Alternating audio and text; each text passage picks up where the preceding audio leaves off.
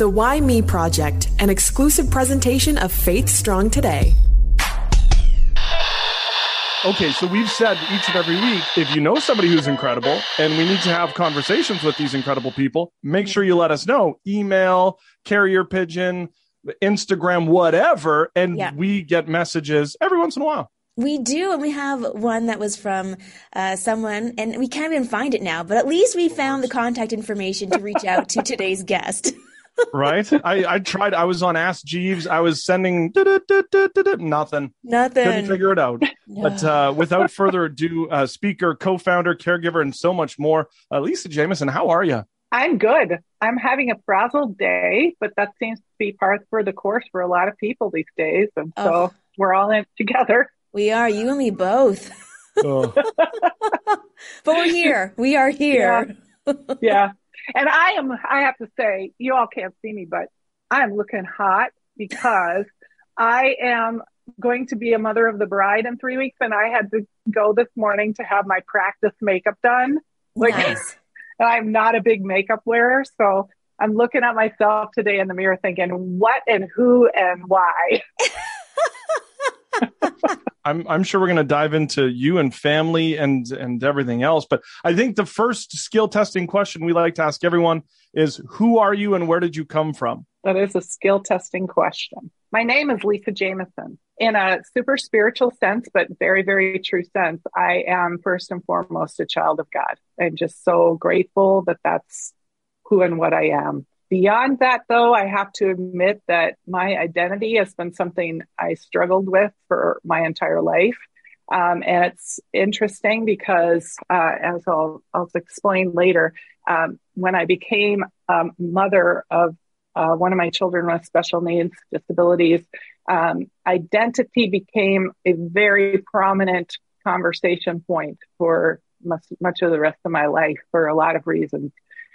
But, ultimately, I'm a mom. I am a child of God, but I have a lot of roles as a child of God. And it starts with being a wife and then a mom, a daughter, a friend, a caregiver. It feels like a lot. I think when we start to think about all the roles we have and hats we wear, it feels like a lot. My life feels like quite an adventure.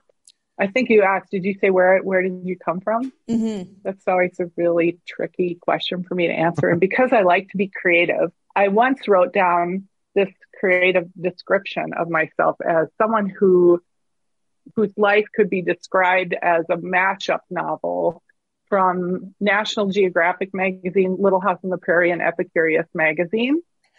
Nice. Well, this is the most creative response, I think, that we've seen yet or heard yet. Yeah. Well, and I can tell you why. Yeah, please do. It makes my story more interesting because I feel like I need to make it interesting. And yet the reality is I really have had kind of an interesting life. Like when I listen to how a lot of people grew up, I'm like, okay, well, it's kind of an interesting growing up experience. My parents were from Minnesota, but I was born in Buffalo, New York. And by the time I was 9 years old, I'd already lived in 4 different states, several different houses.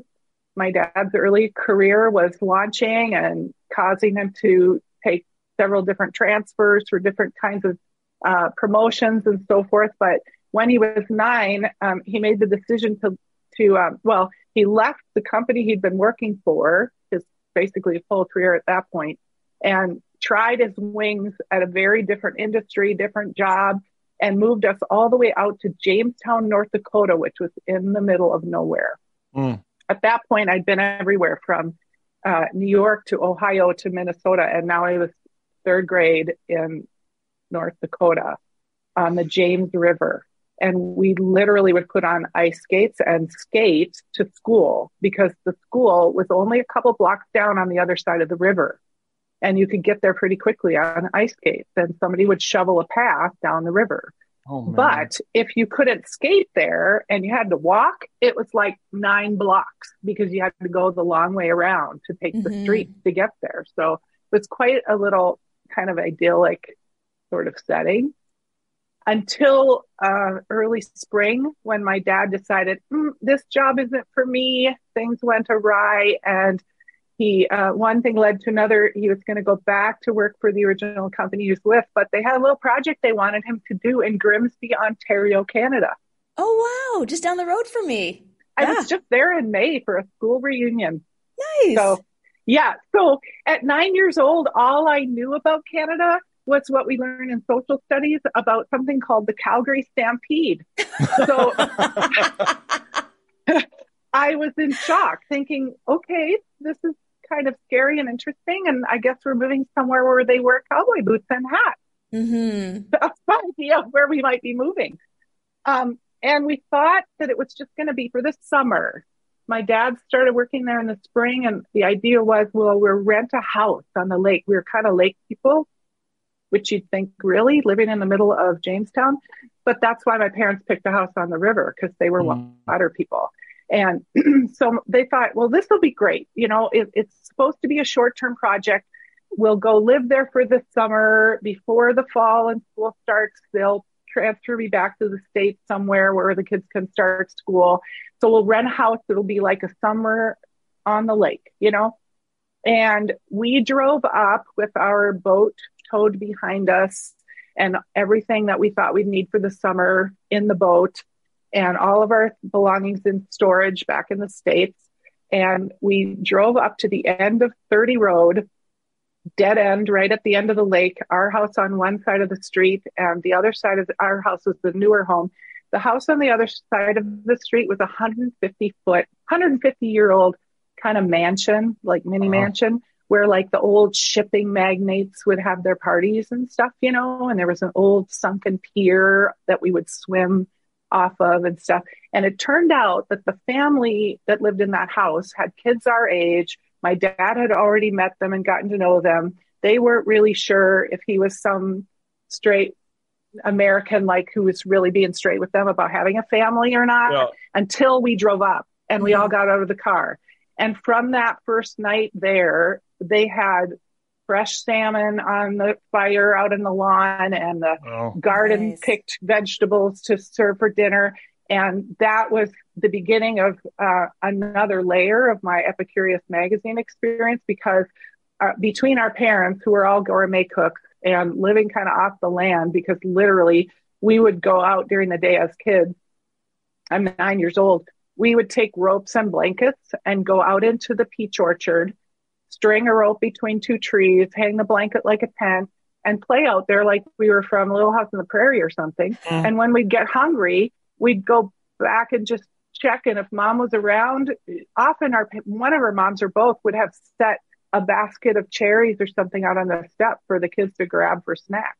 Nice. And it'd be 3:00 and they'd realize they haven't come in for lunch because you're just eating fruit off the trees, fruit out of the baskets on the step, and that sort of thing. And that ended up being, instead of a summer, it ended up being, for me, 9, almost 10 years. Wow. We just never left. We fell in love with the Niagara area and stayed there. And I graduated from high school there.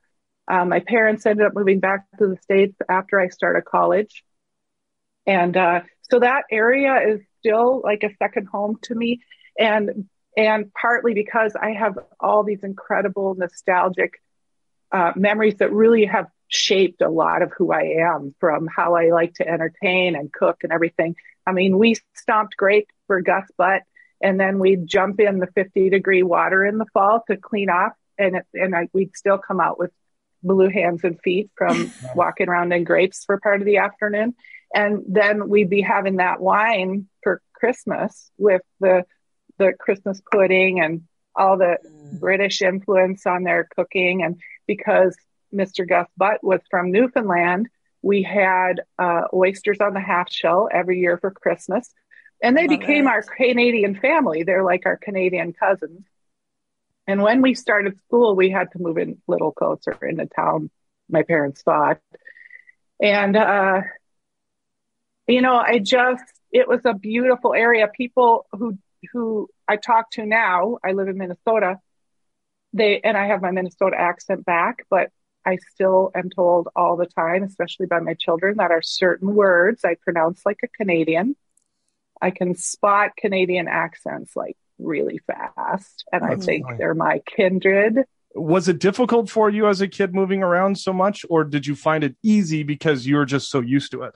Well, it certainly cultivated some personality traits in me that are advantageous to me today and shaped me in some really positive ways. But yes, there were some really hard things about it too. And actually, even on my own faith journey, I've had to work through healing from a lot of bullying I went through. I was teased incessantly for being a Yankee. And even to the point of it being physical at times, like fifth, sixth, seventh grade were horrible, really horrible. And people were wicked. Now, I think I was pretty arrogant back then too. So I don't think I was always very likable. So I had to learn some humility, I'm afraid. But I think that I had developed this, I was the smart kid. I was the athletic kid. The kids resented me. I was also different. I talked funny.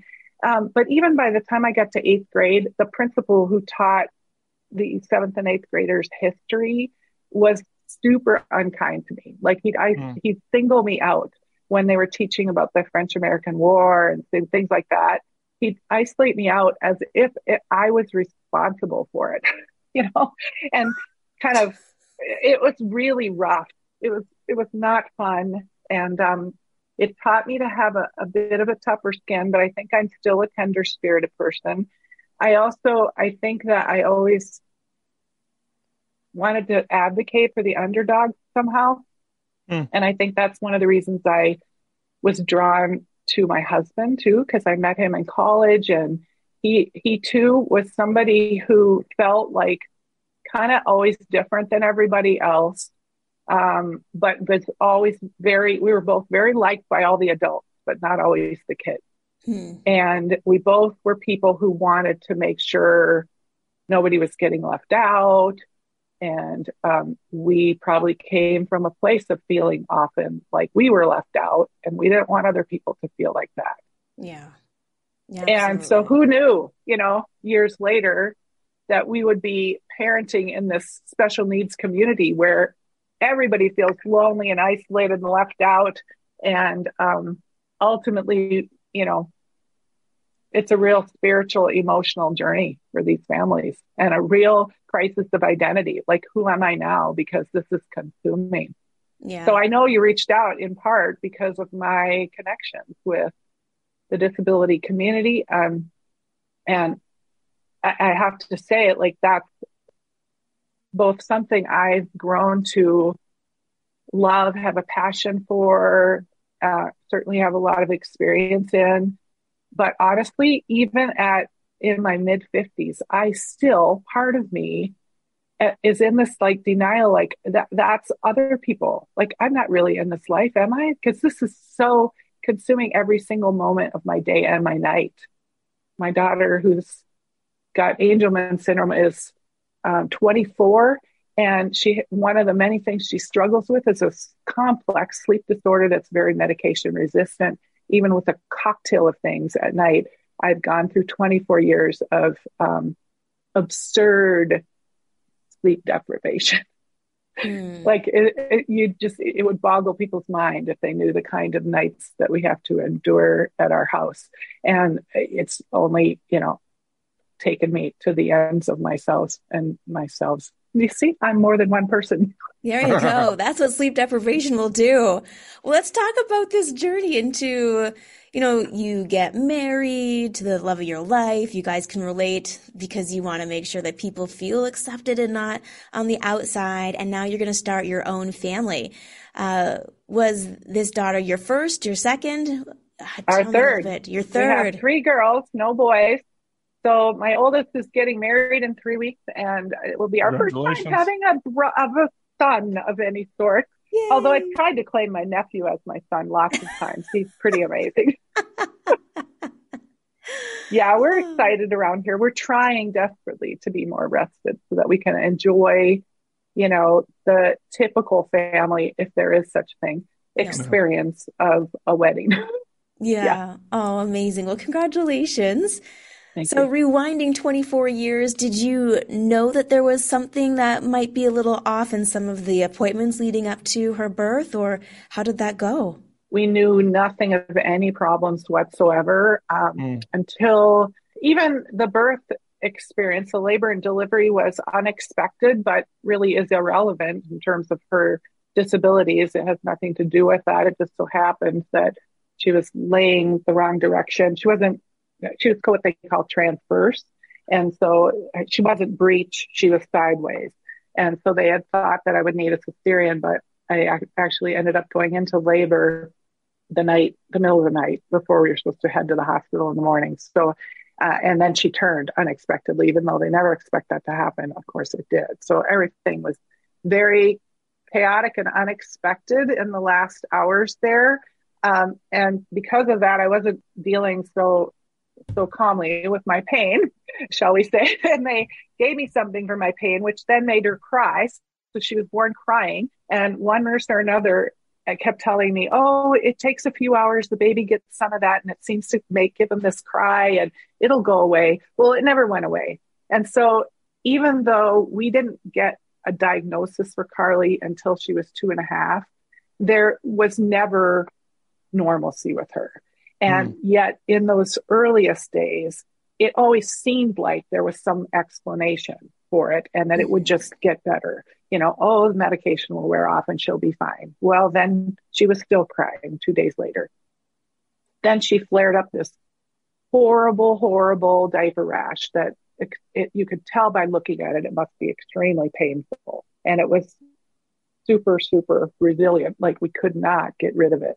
And so then we assumed that all the crying and inability to sleep, all the inconsolability was something like that. And this kind of went on. And then we had friends or the church nursery lady who all were, oh, she probably has colic. My daughter had colic. And you're thinking, I've had 2 kids. This is not colic. This is worse than that. And even trying to persuade the doctor. So it wasn't really until she was about 6 months old that it was becoming clear she was missing developmental milestones. And she had feeding issues, she had sleep issues, she had developmental issues. They eventually diagnosed her with something called sensory integration dysfunction. So we knew she wasn't processing what she felt and heard and saw properly. And so one after another, we were just getting these little hints that things weren't typical. And it was frustrating, and we dug in hard to try to get all the support and resources for her that we could. But when she was 2.5, it's a much longer story. We tried to tell it in our book in the context of, community and what happened when a community came around this little girl to try and help her. But the gist of it is that at 2.5, she had a grand mal seizure, landed us in the ER that ultimately led to an accurate diagnosis once and for all. They told us she had Angelman syndrome. It's named after Dr. Harry Angelman, who discovered it years ago, back in the 60s. They finally found in just a few years before Carly was born that there was actually a gene associated with this. It was not just a set of symptoms, but an actual missing or mutated gene. So in 85% of the cases, there's actually portion of, like in Carly's case, a portion of her chromosome is missing on the 15th maternal chromosome.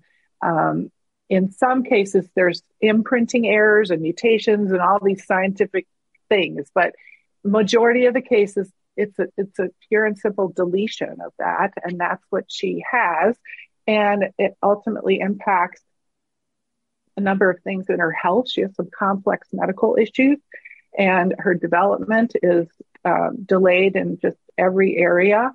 One beautiful thing among many about Angelman syndrome is that while it looks similar to cerebral palsy and autism because of some of the behaviors and the muscular tone issues and stuff, it's very different than autism in that she's super social, super affectionate. This young child who was inconsolable is now just has this delightful personality. Like once we could get her comfortable and start working on some sensory therapy, so she had some coping skills and so forth. And we knew what we were dealing with better. She actually has this just really fun, rascally personality. She's quite low functioning, and yet she is an independent walker. The quality of her gait isn't normal, and she's not particularly safe, and she doesn't recognize anything about personal safety or any filters for what she should or shouldn't do, and doesn't follow directions. So somebody's usually very close to guard her safety and her behaviors. And so people watching may not even realize she walks by herself because she's often being reminded where she needs to be. Mm-hmm. But she is very mobile, very, very mobile. But ultimately, it's a handful because she is like you take a 24-year-old adult body with the mind and the behaviors of a toddler, the social disposition of a preteen. She loves music. She loves to dance. She loves to be out and about, watching everybody and what they're all doing. And she's very curious, and she'll approach anybody, and she'll often want to give a hug, but she might inadvertently get your long, beautiful hair caught between her fingers and give it a good yank. So you're right there. Somebody's right there all the time to help with everything. As a parent, we love our kids. Nothing would ever change that. Holly and I, over the years, we've talked with a number of parents who've had children dealing with different disabilities, et cetera, et cetera.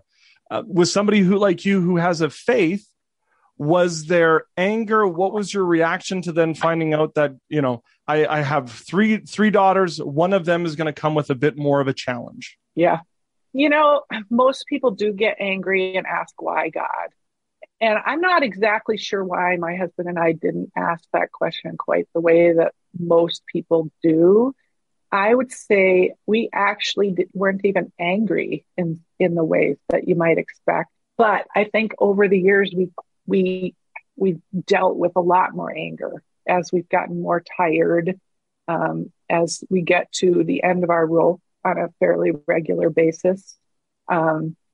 And I certainly have asked not so much why God, because I really I was raised with a grounding in faith, but I was 14 before it was really a personal, intimate relationship with Jesus. I had a freshman year encounter with God that was really mindset changing for me about what being a Christian really meant, that shaped me the rest of my life. But that being said, like everybody's faith journey, it's a process of, in layers and ebbs and flows. And we're all going through different stages of confidence and reassurance and doubt and questions. And so I think that my husband and I experienced an anger stage that was most prominent in the last even 3-4 years since COVID, because COVID alone launched us into a whole nother level of issues with Carly that we were already kind of threadbare in terms of our energy level and so forth.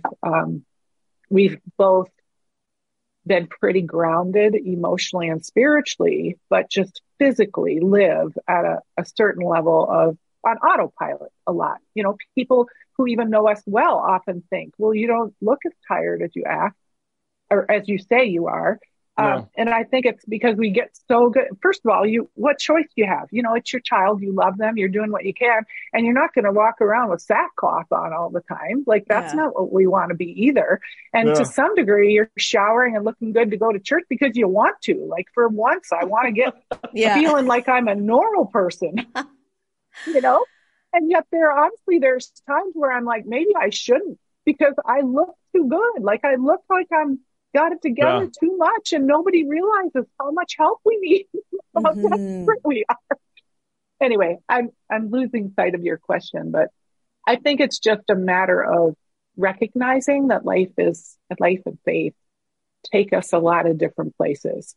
And we're kind of learning that when we're in those harder or hardest moments, we can't panic. We just have to keep going back to what we know the truths are, about who we are, whose we are, that we love each other, that when the stress is starting to manifest in tension in relationships, in our marriage or with our children or something, we have to go back to remembering the truth and remembering that our spouse is not our enemy, and appreciate that Jesus didn't promise us happiness, but that we will have joy. But happiness and joy aren't always exactly the same thing. Mm-hmm. That's for darn sure. I think a lot of people are in pursuit of, like, I want to feel happy all the time, but it's not life. Right. I mean, I wish. It's hard to understand that difference. And that does come from good faith. And the same thing is true of purpose. Like we're in pursuit of happiness and we're in pursuit of purpose. And everybody wants to know, well, what's my purpose? And then we get all uptight and frustrated and feel unworthy or inadequate if we don't know what our purpose is. And I'll tell you, disability has a very interesting, challenging way of stripping us of anything we thought our purpose might be and showing us the real deal. Because most of what I ever thought I would do or be in life was no longer possible when I became the mother of someone with such complex needs and intense, like ongoing, unrelenting needs. While I have had the great fortune to sense God lead me into opportunities to do disability ministry, it's still not my ultimate purpose. I really believe that at the root of it all, we are all just born with the purpose to love and serve our God. And that we are the ones that don't think that's enough. We start wanting to feel more important or do something to earn the favor of God or other people. We want to feel important. And we just can't get it through our thick skulls that God says we're important. And so we are, just because he said so. He made us. Doesn't he get to say whether we're important or not? But I can tell you that I can say that, and I believe that to my core. But at 3:00 in the morning, when I'm absolutely exhausted, on an emotional thread, I too can feel like, God, am I really important? Because I don't feel important enough to you right now for you to hear my prayer. And my daughter doesn't feel important enough for you, because why aren't you fixing this? You know, and the enemy can wreak a lot of havoc with a sleep deprived mind or the mind of someone who doesn't know truth. We have got to saturate our minds with truth so that we are equipped in those moments when the enemy is really working in the dark places of our mind. You said it might not necessarily be purpose, but you do have a ministry, Walk Right In Ministries. When did you and your husband decide that you wanted to do this type of ministry, and what is it? Well, Walk Right In Ministries was founded in 2008 with the mission to build faith and community with special needs families. And I really think that word "with" is important, because we're not doing it to them or for them. We're doing it with them. We really are a community here of families who don't always all know each other, but they know of each other, and they sense that they're part of a broader community when they're served by this ministry, and often many of them serve with us in one way or another. And because we're just a tiny little ministry based in Minnesota, but able to do work virtually with people all around the world, we are part of a broader community of many disability ministries all over the world. And we're all very collaborative. We each have our own little niche, but because we're kind of a new and growing industry, if you will, because lots of people have never heard those two words put together, disability ministry, and wonder, well, what is that? And what do you do? And who are those organizations? And even when families like mine find out, like we did when Carly was 2, that they're now thrust into this new world or community, we wondered, who is our community? And particularly, we wondered, who is our faith-based community who has a resonating experience like this? At that time, when Carly was born in 1998, there still really were no support groups even. And if they were just very specific to, like, an autism support group or a Down syndrome parent group or mom's group or something. There weren't groups for couples. There weren't groups for dads. There weren't a lot of groups at all. And those that existed were not faith-based. And so when people started asking us, where are you getting your support? You need to get involved with somewhere you're going to have support. And while our first support specific to the disability was through the Angelman Foundations, the only place we were getting our faith-based support was from an amazing church that helped us in the early years in some really practical ways and really prayed for us. And were very empathetic in general, trying to know how they could help. But it was still not the same as having conversation with parents who get it. And to be honest with you, when Larry and I first heard the words Angelman syndrome associated with our daughter, our first reaction was, and I'm not proud of this, but I thought, I don't want to be those people. I know some people who have kids with disabilities, not many. And those that I know are really cool people. They're amazing. They're so kind and gentle and wise. But I still don't want to be them. I don't want to be their community. I don't want to do this, you know? And yet part of me thought, yeah, I can do this, but I just don't want to be part of them. Like, I want to do this and still be the normal mom and dad. Thankfully, God softened my heart and opened my eyes to opportunities, because ultimately what Larry and I began to see, you know, just to back up a little, before this all happened, I had a very amazing career I absolutely loved and was being very successful in as a corporate training designer. I was writing training programs and designing corporate curriculum for Fortune 500 companies and traveling all over the US and across to Europe and everything doing this. And I really liked it. I liked working even when my kids were young, and I had really wonderful quality daycare, and we were able to manage it, and we were making good money, and all of that changed. All of it changed in an instant when Carly was born. And yet, even within the first couple years of her life, we could see that God was using those things to equip us for writing curriculum, like Bible study curriculums. And we thought, long before we thought we were going to have a ministry, we thought that God was going to use us to write curriculums for small groups to bring parents like us together in a faith-based focus to resonate and share and do it under the truth of the gospel and with hope, but also recognizing genuine lament and raw wrestling with doubt and questions. We just thought that was what we were supposed to do. And when a literary agent told us, well, you got to write the book first, the publisher won't want the Bible study, we started working on more of the book. Yeah.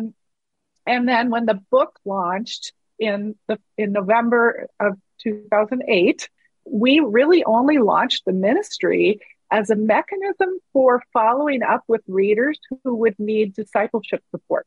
Little did we know that over the years, that little niche that Walk Right In Ministries would fill amongst all of these other peer groups that we serve alongside, our little niche would become caregiver support in the form of things like caregiver consulting, helping them connect with those other resources around the country that nobody knows exist. Sometimes counseling.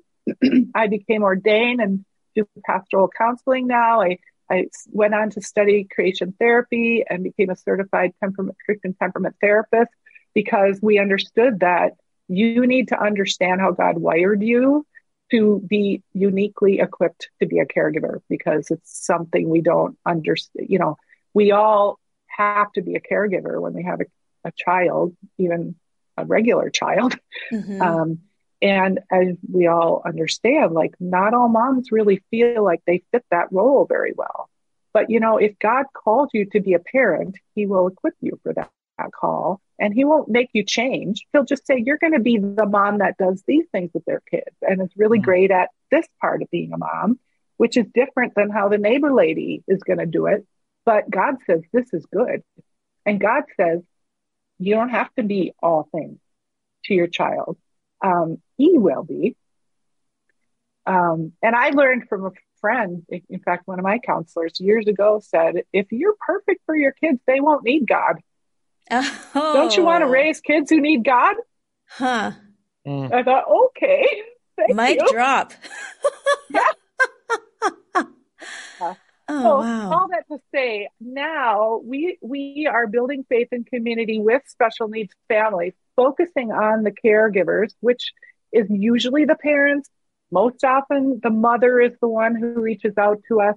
Not always, but mostly. Sometimes grandparents, and more often, the siblings who are growing up, who basically were born into the caregiving role. And my children, my other two daughters, Carly's sisters, will log more caregiving hours in their lifetime than I did, because I didn't start doing it until I had my first child. And so we're calling them now the club sandwich generation. There what used to be this term of sandwich generation, which is kind of like me, where I've had to do some caregiving, care coordinating for my in-laws as they aged and passed on, while also parenting my own children. Well, the club sandwich adds those fancy things in the middle, where my daughters are going to be raising their children while helping and supporting me and their dad to some degree, and their in-law parents, excuse me, while also having to play a supportive role of some kind with their sister right there in the middle. And what that looks like is different for every family, and not all of those siblings even want a role or have a role. We're thankful that our daughters are very engaged in their sisters' lives, even when they're out of state. Like, one of my daughters lives in Northern California, and the other lives here really nearby us. The one who's getting married lives nearby. But they have, they're heroes. They're unsung heroes to me. How do you recharge? I mean, you've been talking about how you are helping other people and how you are chronically sleep deprived and you can't escape it. Because I can imagine it would be hard to find someone to take care of your daughter so that you could just be like, we're going for a date night. Yeah. What do you and your husband do to be able to fuel yourselves for the next day? Thanks for asking, because it's important. I hope I can answer adequately, because it's absolutely essential that we do. We never do it enough. We never get enough. We learned a long time ago that we have to find an adequate rhythm of respite. It's never going to quite be enough, but we have to fight for and be intentional about some degree of adequacy. It means that we've learned we have to ask for help. We won't always get answers or responses. We've heard a lot of crickets over the years, a lot of them, and it's painful, and it's hard not to get bitter. We fight some of that from time to time, just have to keep taking it back to the Lord. We have to be super, super intentional. Most of our life is this paradox of having to be scheduled right down to our marital intimacy. Most of the time has to be scheduled. And yet everything we do has to be held loosely, because it's interrupted daily. Moment to moment, there are interruptions. So it's an exceedingly high level of intentionality that we have to live in, which in of itself can be exhausting. We have to be super strategic about cultivating a robust support system around us. It's one of our big themes in caregiver consulting is first helping other families recognize that that's going to have to be a big focus of their life, for their benefit as caregivers, but for their whole family, to have a robust support system. It feels like a selfish thing, but really then broadening our perspective to understand that God's vision is so big. His kingdom purposes are so big. And when we do things like try to seek out a robust support system, one of the ways to stay humble but persevering about it is to recognize that if we do it well, it's God purpose. It's part of how God will multiply his kingdom purposes, because it's through the intersection of our lives with others and theirs with that we grow more like Christ, that we find the joy of the Holy Spirit. It's where we gain encouragement and are reminded of truth and hope when our own hope is shaken. One of my favorite passages in scripture comes from 2 Corinthians chapter 1. First of all, the first few verses are talking about the comfort of the Holy Spirit. And we've really needed a lot of comfort from the Holy Spirit over the years. But there's an interesting phrase thrown in there. It's so that, like, why would God do all this? Well, for one thing, it's so that he can give us the comfort of the Holy Spirit, because he's all about developing intimacy with us. That's his number one aim. He created us so that he could have intimacy with us. And so he wants to comfort us. Comfort is one of the most powerful ways to create intimacy. But he also gives us the comfort of the Holy Spirit, those verses say, so that we could share it with others. So it goes back to like what I said about platform. Like, I have a platform of this credible story in my life that allows me to share credibly what the Holy Spirit can do for somebody, and they can hear it from me the way they might not hear it from their own pastor in a sermon or another friend, because they're thinking, yeah, but you don't get my life, or my life is so much harder than yours. So what you're telling me, I want to believe it, but I just can't believe it. But when they hear it from me, it's different. They hear it. The other thing that is so powerful about this need to build robust support systems is that's where the prayer happens. That's where we learn that we cannot go on if we can't utterly rely on the Lord. I just have to read you this because we were just discussing this in a support group. We do a faith-based support group virtually every Tuesday afternoon with Walk Right In Ministries, and a small group of mostly moms, not always, meet, and we've talked about this little passage so many times. But right after it's talking about the God who offers comfort to all so that they can share it, it talks about how Paul had his plans changed so many times, and he went to Asia at one point. It says, we think you ought to know, dear brothers and sisters, about the trouble we went through in the province of Asia. So I'm thinking about the trouble I go through as a mom. Paul says, we were crushed and overwhelmed beyond our ability to endure, and we thought we would never live through it. In fact, we expected to die. Honestly, I've thought at times, I'm not sure I can do this anymore, one more night. But as a result, Paul says, we stopped relying on ourselves and learned to rely only on God who raises the dead. And he did rescue us from mortal danger, and he'll rescue us again. We have placed our confidence in him, and he will continue to rescue us. And you are helping us by praying for us. Then many people will give thanks because God has graciously answered so many prayers for our safety.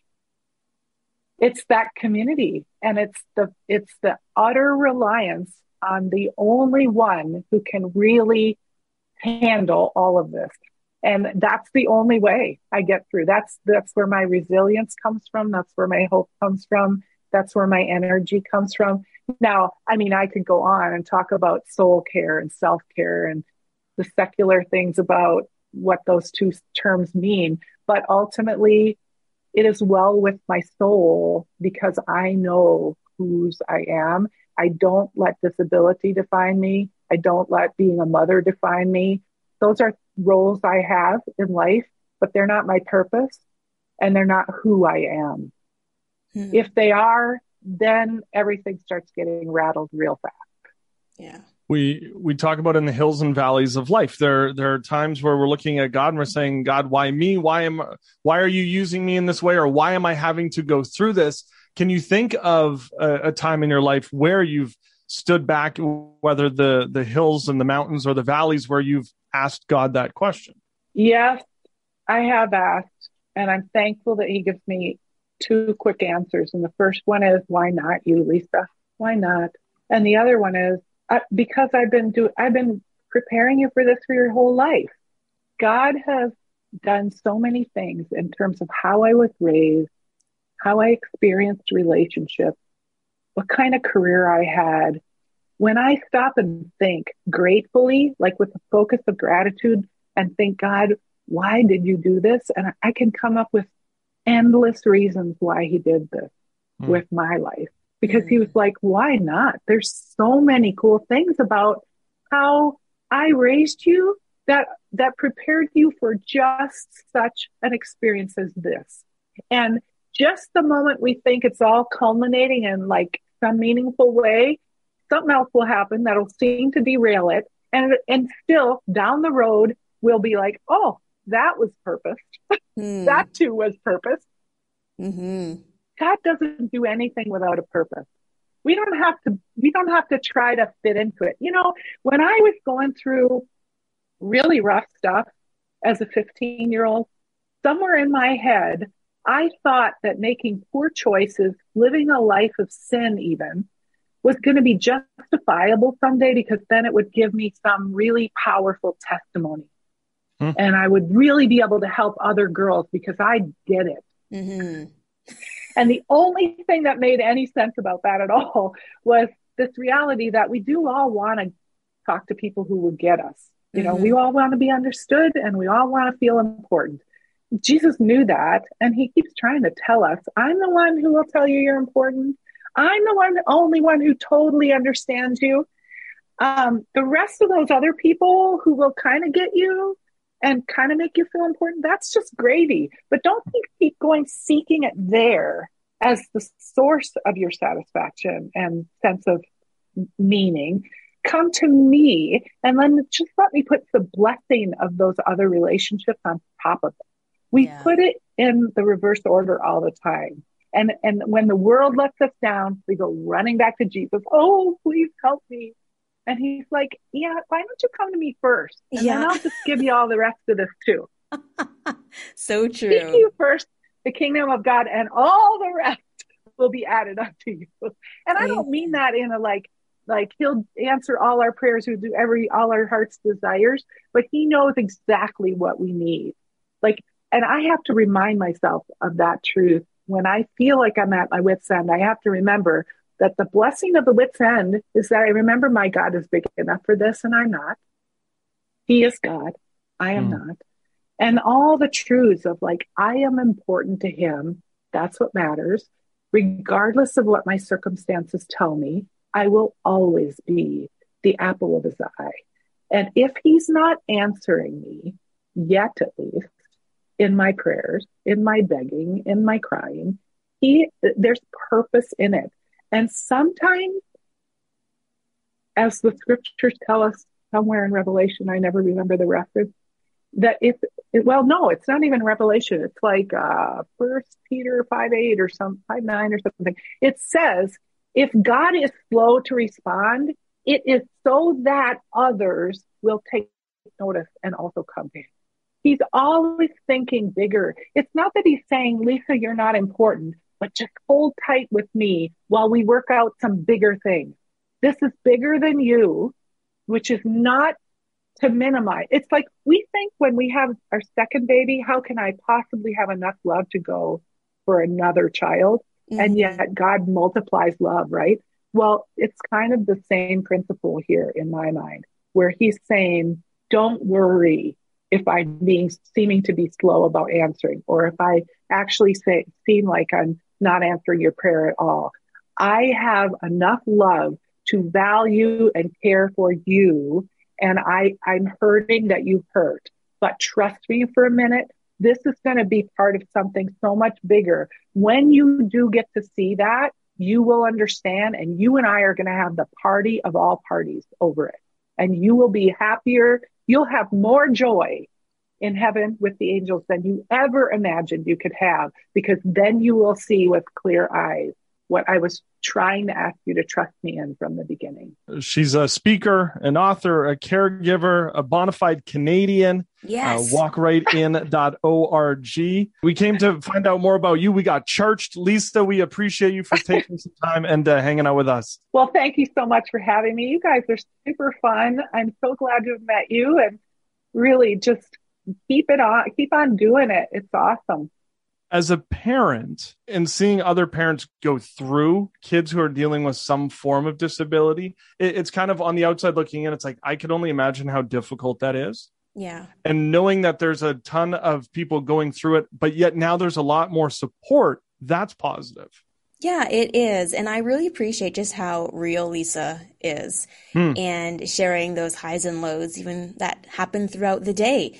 And often we think that maybe if you feel frustrated or you feel like just energy levels are low, maybe you're not trusting God hard enough, right? But that's not the case. He's still with us when we feel low. And it's also that being a parent, especially a parent with a disability, is not a 9-to-5 job. Yeah. It's a 24/7, and they're constantly having to deal with whatever that is. And so we as friends, we as support also need to realize that too.